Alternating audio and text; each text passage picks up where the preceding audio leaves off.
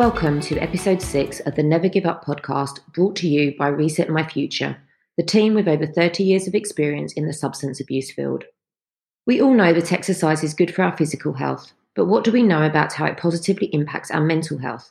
And what does this mean for people in recovery who are putting in the extra work to find balance in the mind and body?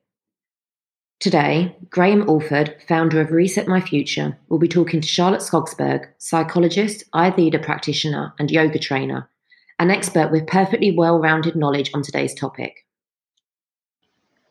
Today we've got a fascinating guest. We've got Charlotte Skogsberg, who has got a fascinating journey.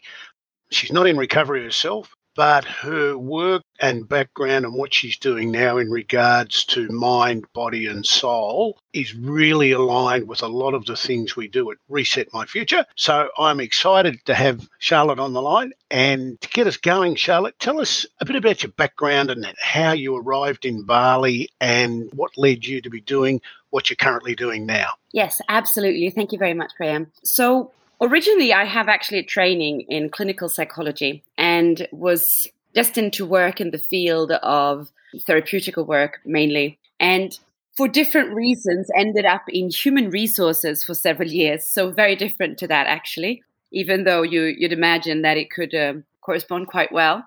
After having continued in the world of, let's say, corporations for a few years, I really felt that there was a need to find that maybe a more soulful journey or professional activity that I have originally started out with psychology. And so I kind of just left the whole corporation and the human resources profession and became a yoga teacher. And I don't even think that the link between psychology and yoga back then was obvious to me. It was more actually once I started working as a yoga teacher that I understood this. And one of the most fascinating things that I find when I work with students in yoga is just how much actually everything from our psyche is just manifested and transformed in the way that we hold ourselves up, in the way that our body transforms in life, and also how we deal with any kind of practice, physical practice, whether it's yoga or anything else. And so I think that it was more the fact of working as a yoga teacher that had me finally loop back into the field of psychology. And I wasn't making the connection as a natural thing to start with. And finally, I realized that it works so perfectly well together because after all, it's two approaches to healing in whatever way we want to look at it, but just seen from different perspectives, from a much more ancient perspective of the East and the modern mind with the view from the Western world in psychology. And they just marry together so well because they actually complement each other very well. And so I moved to Bali because I had crush on Bali since many years and really just wanted to come back again and live here. And what's really interesting as well with Bali is that you do encounter all these people who arrive here, whether it's to stay for a few weeks or to actually end up staying for months or years, like I'm not the only one who've done that, right? But all of them have this thing in common where there's a reason that you come here, actually. And there is some kind of seeking in why you end up in Bali. And so I found that it's so fascinating just teaching yoga, first of all, and noticing just how much comes up for people. And it's got a very feminine energy.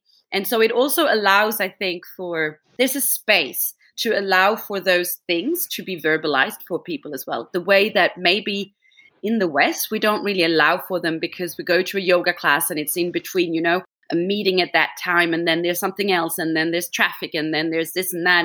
And so we don't really allow for that space, for the heart space to be, which is easier here, I guess, in a certain way. It's interesting because I wanted to really explore two areas with you, yoga and physical exercise. So now that you've opened the door with the yoga, I was never a fan of yoga.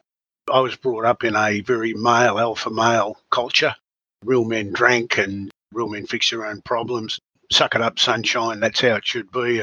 And when we started the retreats up in Bali 3 or 4 years ago, I wasn't not in favour of it, but anyway, I said, look, Graham, got to have yoga. I said, all right, we'll have some yoga. So we had an hour session every morning and I'd had a knee replacement. So I was using that as an excuse not to do yoga. on one of the early retreats, I had this 68-year-old businessman, and I'm looking at him and I'm thinking, if I don't do yoga, he won't do it. So I'm going to have to do it. So I started doing it. And about 8 or 10 days later, I thought, I'm feeling better, moving better and whatever. So when I came back to Australia, I kept doing it. And when I came back, I was walking down the aisle of Villa, and the yoga teacher, Darren, saw me and he said, "You've been doing the yoga since you left here." And I said, "How can you tell?" And he said, "I can tell by the way you're walking." Anyway, I've continued to do it for 3 years now. And I probably do, I don't know, maybe 6 sessions a week of about 20 minutes each. And in particular, I really like breathing and the mindfulness part of it.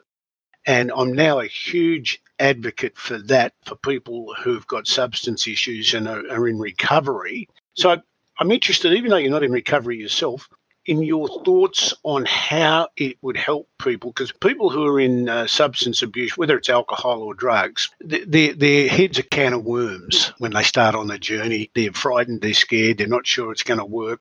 They're being introduced to new ways and they've got to change old habits. There's all sorts of different things, and they can become very anxious and nervous, etc. How do you think yoga can assist them? Oh, wow. That's such an interesting question. I think that, of course, for people in recovery, but in a certain way, if we look at the world we live in today, we're all in this kind of post-traumatic stress disorder anyway. We're all in some kind of recovery. And I would say in 2 ways I would like to respond to that question. So first of all, very often when we starting some kind of healing work, soothing work with ourselves, we tend to want to be at the goal from the beginning, right? We don't really have the patience to actually do the work to lead up to there, which is why, for instance, most people who try, let's say, meditation for the first time just stop doing it because it's really very hard. And the reason why meditation is very hard to do for someone who's never really done it before is because we are not used to being still. We're not used to being still physically, and we're not used to being still mentally and emotionally. And when we then try to do that, what happens is that everything that we were kind of covering up while we were being active, no matter what it is that we're active with, well, since we stop that, we allow for what's going on inside our heads to become louder. And that's really difficult because, well, we haven't really dealt with it before. And it's quite overwhelming if it's all coming over us when we're trying to sit down in stillness.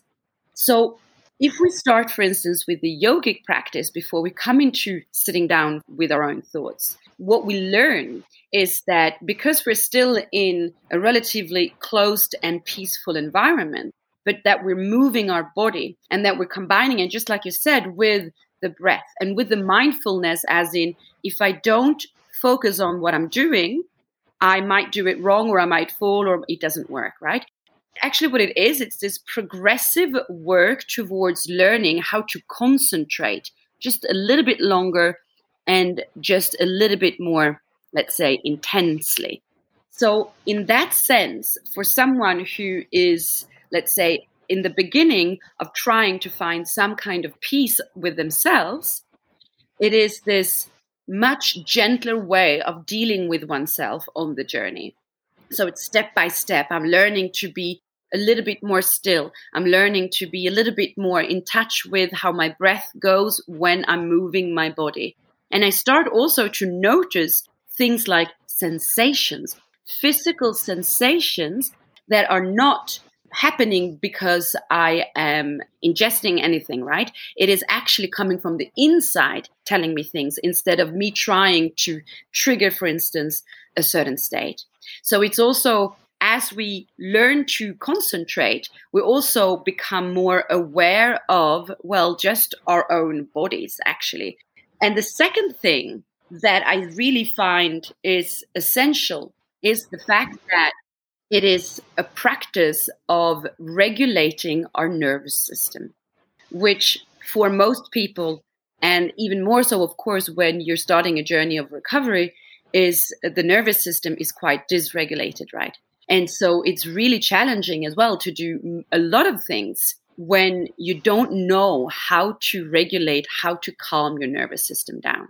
And the practice, physical practice, combining with what you're focusing on and how your breath is doing is really this way, learning to control how the nervous system reacts in different situations.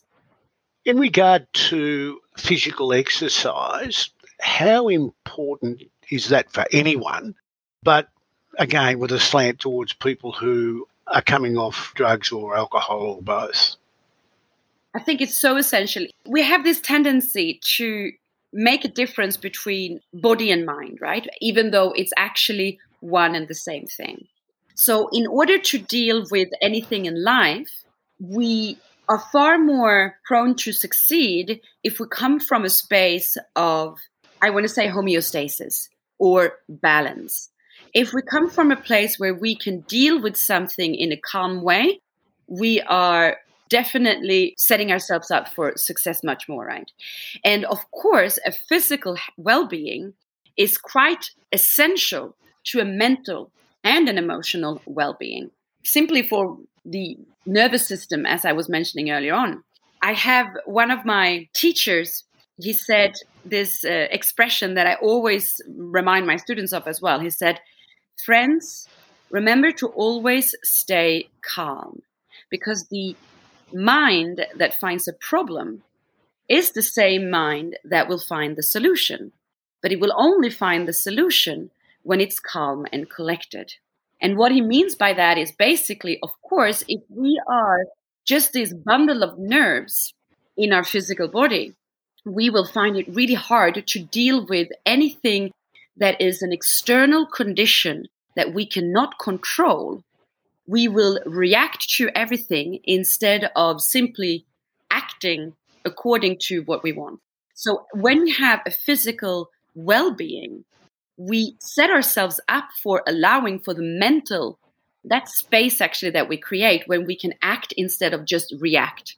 And also, I find that just the simple fact of creating physical strength in our body, that is something that I think is probably essential in recovery. And I find myself as well, when I say recovery, it also makes me think of some of the women that I've worked with who are recovering, for instance, from eating disorders.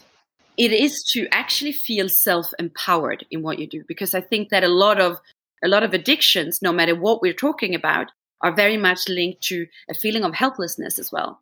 And so just the fact of learning to feel that you can control how your body is acting and then building up the strength just in your physical muscles will increase your sensation of self-empowering, and therefore to deal with the feeling of helplessness. Danny, you are in recovery. I know you are an avid surfer. What part of the journey has physical exercise played for you, and how important has it been? Well, hi, Graham. Thanks, Charlotte. That was really interesting. As you know, Graham, I've been wanting to do a podcast on this topic for a while. Exercise, it's a very important part of recovery for me, and I like to talk about it a lot. And I am thrilled that we got Charlotte on, because all I can tell you is that I know that exercise works for me. I couldn't tell you why, and I couldn't tell you anything that has just been said. It has purely been a learning experience for me. You know, before this podcast, I was actually just thinking about how many years ago I got sober from running. So I actually got sober many years ago by just getting out after work every day and going for a 10K run. And I did that every day for 2 years. I didn't do anything else in recovery. You know, I wasn't in a program. I didn't go to meetings. I didn't have a sober support group or anything at all. That was purely it. Now, I obviously didn't stay sober. That's why I then found myself into a different type of recovery. But I knew there was something in that. You know, I knew that there was something that had helped me and supported me. And it was more than what I was doing physically to my body. It was what was happening during my mind while I was experiencing that run. Something was shifting for me, and it became a necessity. And yeah, I mean, you mentioned surfing now. So yeah, many years later after that, I'm very active now in my recovery, and I go surfing every morning. I go to the gym, I do yoga. And I often hear people say things like, I need a meeting. You know, I need to go to a meeting every day, every week, whatever it is, whatever they have found that works for them. And I've very often said, and I've said it on previous podcasts, you know, I think recovery is such an individual journey. And I am very new into it, and I'm still continuing to do this exploration of what I think works for me. But as much as I hear other people say that they need to go to a meeting or they need to call a sponsor I need to go surfing. I need to. It's not necessarily an enjoyment thing for me, although of course it is. I love it, which is why I do it. But there is something that settles me when I do that every morning. I almost find it a form of meditation. It's like I can have all the problems in the world I might feel that morning. And then when my feet hit the water, it's like I leave them all on the shore. And for that period of time, for, an hour and a half, 2 hours, I feel completely at peace with nature. I feel like none of those problems are actually problems anymore. And my mind just calms. And that stays with me, for many hours of the day. I think it's great to hear the reasons behind it. I can't give you any of the reasons behind it. I can just tell you that it works really well for me. And I know a lot of people that come into recovery will often, they struggle. I always try to encourage and persuade people to just go out and do something. I think I was quite fortunate in that even when I was drinking, I still had a little bit of activity in me. And so it wasn't really that hard for me to start enjoying it again. But for many people, they haven't done any at all. So I always try and encourage that a bit. And I also thought it was really interesting what Charlotte was saying earlier about the distraction part. I knew that there was a part of me that actually was doing it for pure distraction. When I first left rehab, I went and stayed with my parents, and I went to the gym 3 times a day. I would more or less get home from the gym, shower, have something to eat, and get changed and go to the gym again, because I just couldn't sit with myself. I didn't know what to do if I wasn't keeping active. They call it gym junkie, don't they? One of those replacements. But I know it was a distraction. But it was a distraction that worked. It was a distraction that I needed at that moment in time. Charlotte, I got sober in jail way back in 1982. I was doing a long sentence, and I finished up doing 4.5 years, but I exercised every day. And I found that it relaxed me and that I slept better. But I felt a sense of achievement as the exercise increased. What's the psychological base behind that? Well, I think that actually as simple as giving that time to you. So let's say it actually becomes a routine, right? Physical activity that I have, no matter what it is, actually, anything that pleases us really, and that I'm making into a routine. So it's something, it becomes a habit. And in that time, what we do is, let's say it's an hour, it's 2 hours in the day, I am actually giving importance to myself. And what happens is that while I'm doing that, I am also creating those kind of neural pathways in my brain that allows me to, for lack of a better word, practice self-love. I know that a lot of people cringe, and so do I as well sometimes when I hear that word. So we could also just use the word self-acceptance, actually investing in your own proper health.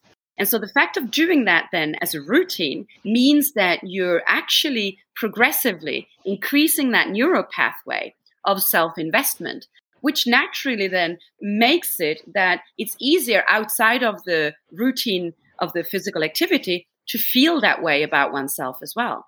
And it just made me think as well, a lot of people that I encounter who are doing really poorly, who really are depressed or, as I mentioned, the eating disorders, for instance, one of the first things that I tell them is to start some kind of routine. And for sure, the ones with eating disorders, I tell them not to go for a run. But it could also be something really soft and gentle. It doesn't have to be something that pushes too hard. It depends on the person, right?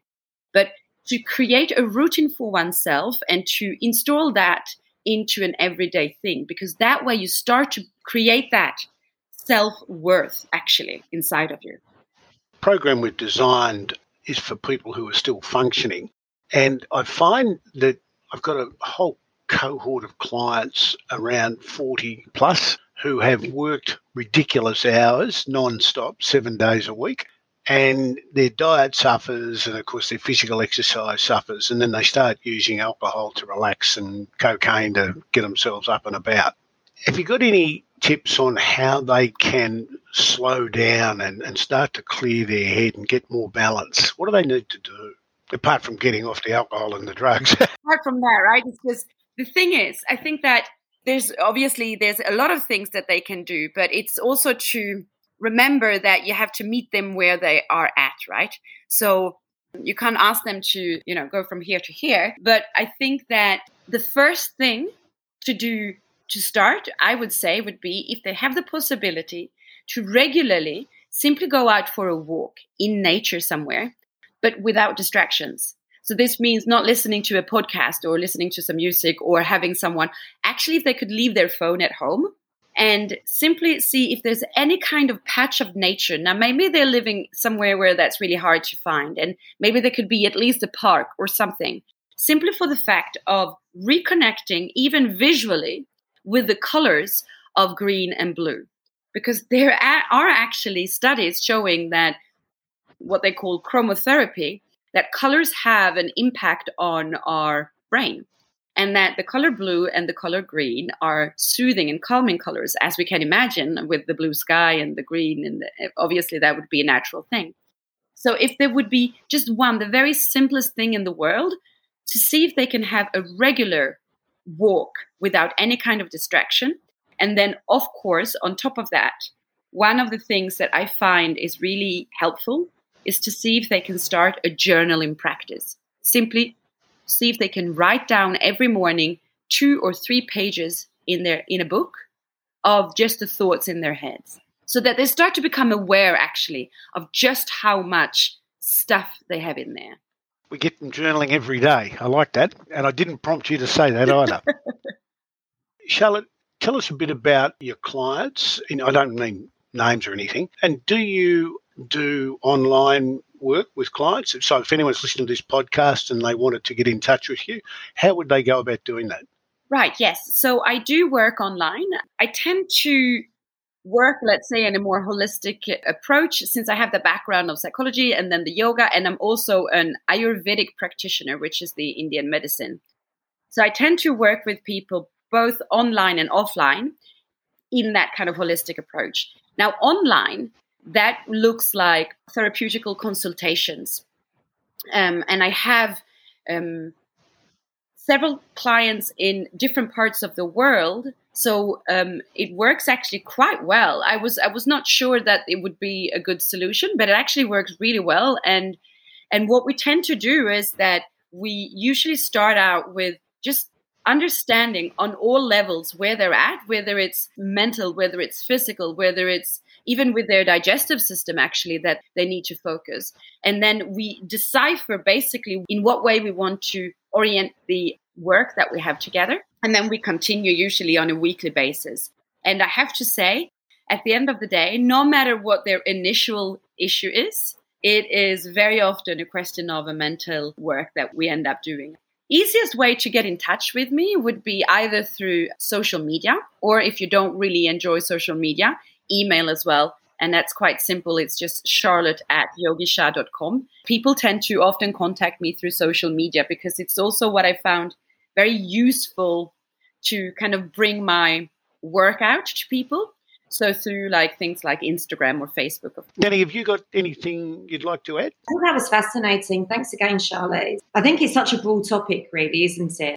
All of this knowledge, there's all this knowledge behind it. But I really think, for any of our listeners that are in recovery, relate to this, struggling, just taking on board your initial advice of getting out for that walk is great advice. If they could do nothing today but leave their phone at home and go for a walk. Because I think that is part of the process, and it was for me, with me not understanding any of this, I kind of worked it out myself because it was a process of, this feels good. I'm going to do more of it. This feels good. I'm going to do that too. And really, so you can start to learn yourself, and gradually you want to do more and more because it feels so good. I think the one thing, given my background and male ego, I think it's really important for men in particular to understand just how valuable this can be and to stop being so pig-headed and sort of sucking it up. It's literally changed my life in a lot of ways since I've been doing the yoga and the meditation. Apart from physical, I know how to clear my head very quickly now, and that is just pure gold, just by sitting down for 5 or 10 minutes and doing the breathing and the calmness and everything. So I really urge anyone listening, men in particular, but women as well, but I'm speaking from a male perspective, if you poo-hoo this sort of thing, you are crazy. And I can tell you now, over the last 7 or 8 years, or the last 4 or 5 years since I've been doing yoga, I've had people who are, brawny, labouring type people, tough and whatever, and they all swear by the yoga once because I keep at them until I get them to do it. So it is invaluable. Charlotte, really appreciate you taking the time to come on and share your knowledge and experience with us. And I'm sure anyone listening to this podcast, if you want to know more, please contact Charlotte. I'm sure you're going to be in very, very good hands. Thank you so much, Graham, and thanks, Danny, as well. I was really honoured to be asked to join, and I had a really nice time chatting with you too. If you enjoyed today's podcast, please don't forget to hit the subscribe button to stay in the loop on upcoming discussions. If you would like to get in touch with Charlotte, her details are in the podcast description below. To find out more about Reset My Future, the link to our website is also included in the description, and there you will find information on our Alternative to Rehab program, a 12-week non-residential program for people who want to address their substance abuse issues, reset their path going forward, and feel excited about their future. You can also find us on Facebook and Instagram, where we regularly share recovery tips, success stories, and open up the discussion about what modern recovery looks like today. Thanks for listening.